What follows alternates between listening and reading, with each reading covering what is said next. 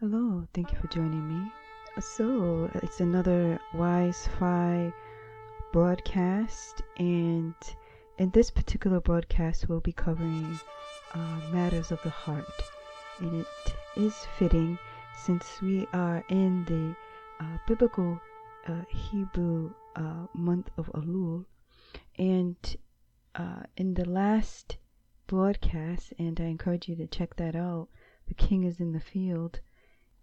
In that particular broadcast, we went into faith as belief and how we just walk by faith and not by sight when we put our trust in a complete trust in Elohim or God. So, and how that also plays out in our human experience. Again, putting your trust in Elohim alone is a firm foundation. All other ground is indeed sinking sand. So this particular broadcast again is on heart matters. Now, it being the month of Elul and a time to teshuvah is a time to turn, to return, to repent, to turn from our wickedness. And this is all in preparation, right? This is in preparation for these biblical Hebrew feast days, appointed times, and also in preparation of our hearts to our Creator, our hearts to Elohim alone, to God alone, and to be the bride, right? To be the bride. So there's a bit of an examination of the heart going on. But this is like a continual process. Agriculturally, Elul is a month of the olive harvest. So again, Elul is a time of reflection and repentance. So I want to encourage all of us to examine our hearts. Why? Because out of it flows issues of life. And this is in Proverbs chapter 4 verse 23. And you could look at this up for yourself. Proverbs chapter 3 verse 5 and 6. It states, guard your heart with all diligence, for out of it are the sources of life. Right? And this is what Yeshua Mashiach, Jesus Christ, also says in Matthew chapter 15. Matthew chapter 15 verse 18 and 19, and it states, but what comes out of the mouth comes from the heart, and these defile man, right? For out of the heart come forth wicked reasonings, murders, adulteries, whorings, thefts, false witness, slanders. These, and I'm continuing to 20, these defile the man, but to eat with unwashed hands does not defile the man. This was an interesting discourse that Yeshua HaMashiach, the Jesus Christ, was having with the interesting time was having with the Pharisees at the time. Jewish culture, you wash your hands before you eat. I know it's a sanitary practice in westernized cultures, but in Hebrew you would say a prayer, you wash your hands. This makes you clean, or is it your heart that needs to be clean more, right? Therefore, the value is much more important to follow the command of Elohim than that of man and that of man-made traditions, and to examine our heart, and our hearts being the seat of our will. Now, if you go to Jeremiah chapter 17 verse 9, it states, the heart is deceitful above all and desperately wicked. Who shall know it? In verse 10 it says, I, Yahweh, search the heart, I try the mind, and give every man according to his ways, according to the fruit of his deeds. So we see the matters of the heart here. Shavah offers a time to reflect on our hearts, to repent and to turn, if need be, to Elohim, who is willing to hear us once we humble ourselves, pray and seek his face with a heart to turn from our wickedness, the will to change our actions. So he will hear from heaven, and he will forgive our sins, and he will heal our land. This is what the scriptures say.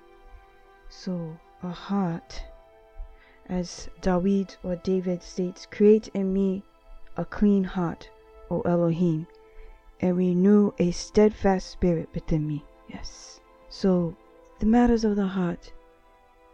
We live in a world today that has all various types of hearts. As Yeshua HaMashiach states, that out of it comes the issues or the sources of life.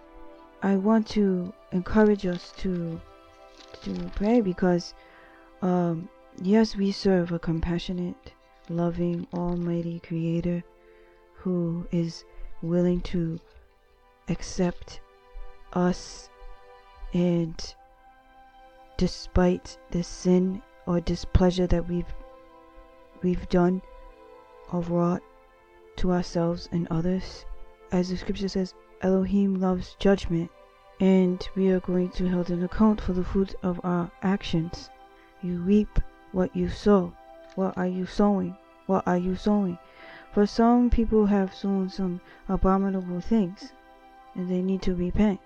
Why? Because who can stand the wrath of the Almighty? Nobody.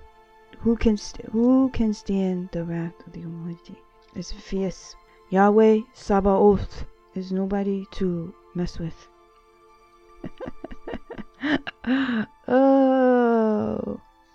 In Proverbs chapter 5 verse 22, it says, the wrong one or the wicked one is entrapped in his own crookedness or wickedness, and he is caught in the cords of his sin. May the wicked fall into their own net. Yes. The king is in the field. It's the month of Elul. The king is in the field. Yes, king is in the field. The king, Elohim. Elohim is king. And the Messianic way is that we have a door to restoration through Yeshua HaMashiach. Through Yeshua HaMashiach, we have a way to gain access. And who is able to transform our hearts? Elohim alone. Elohim, through the power of the Holy Spirit, is able to transform our hearts, able to draw us and become more aware, to guide us, to comfort us. And as we search out the word of the Almighty in scriptures, we allow the Holy Spirit in, we can begin to live our most beautiful life. Well, as Yeshua stated, that the kingdom of the Most High is within us. The kingdom of Elohim is within us, and that we have this deep relationship forming when we surrender ourselves and we become the bride. We become the bride of the Most High. We become His bride, and we enter into a loving, committed relationship with the Most High. This loving, committed relationship, it transforms our hearts, so that out of it doesn't flow all these abominable desires, but out of it will flow love, peace, joy, the pursuit of true happiness, and that can only be found, or true joy that can only be found in Elohim alone. So we have an opportunity to experience good healing, good healing, sustainable healing, when we surrender ourselves to Elohim and allow ourselves to enter into this close, personalized relationship as His creations. This is His good pleasure. This is restoration, because the end for the wicked is just horrible. There's no other way to say it. It's just absolutely horrible. The way of the wicked may seem glamorous, but they're in chains. You see, this is not where freedom is. The world, or you could say the satanic propaganda that you may hear of, no, this is freedom. Being holy, as the scripture says, be holy as Elohim is holy. We're called to be set apart and to be holy. And the world teaches, no, that's being in bondage, man. You know, do what thou wilt is freedom.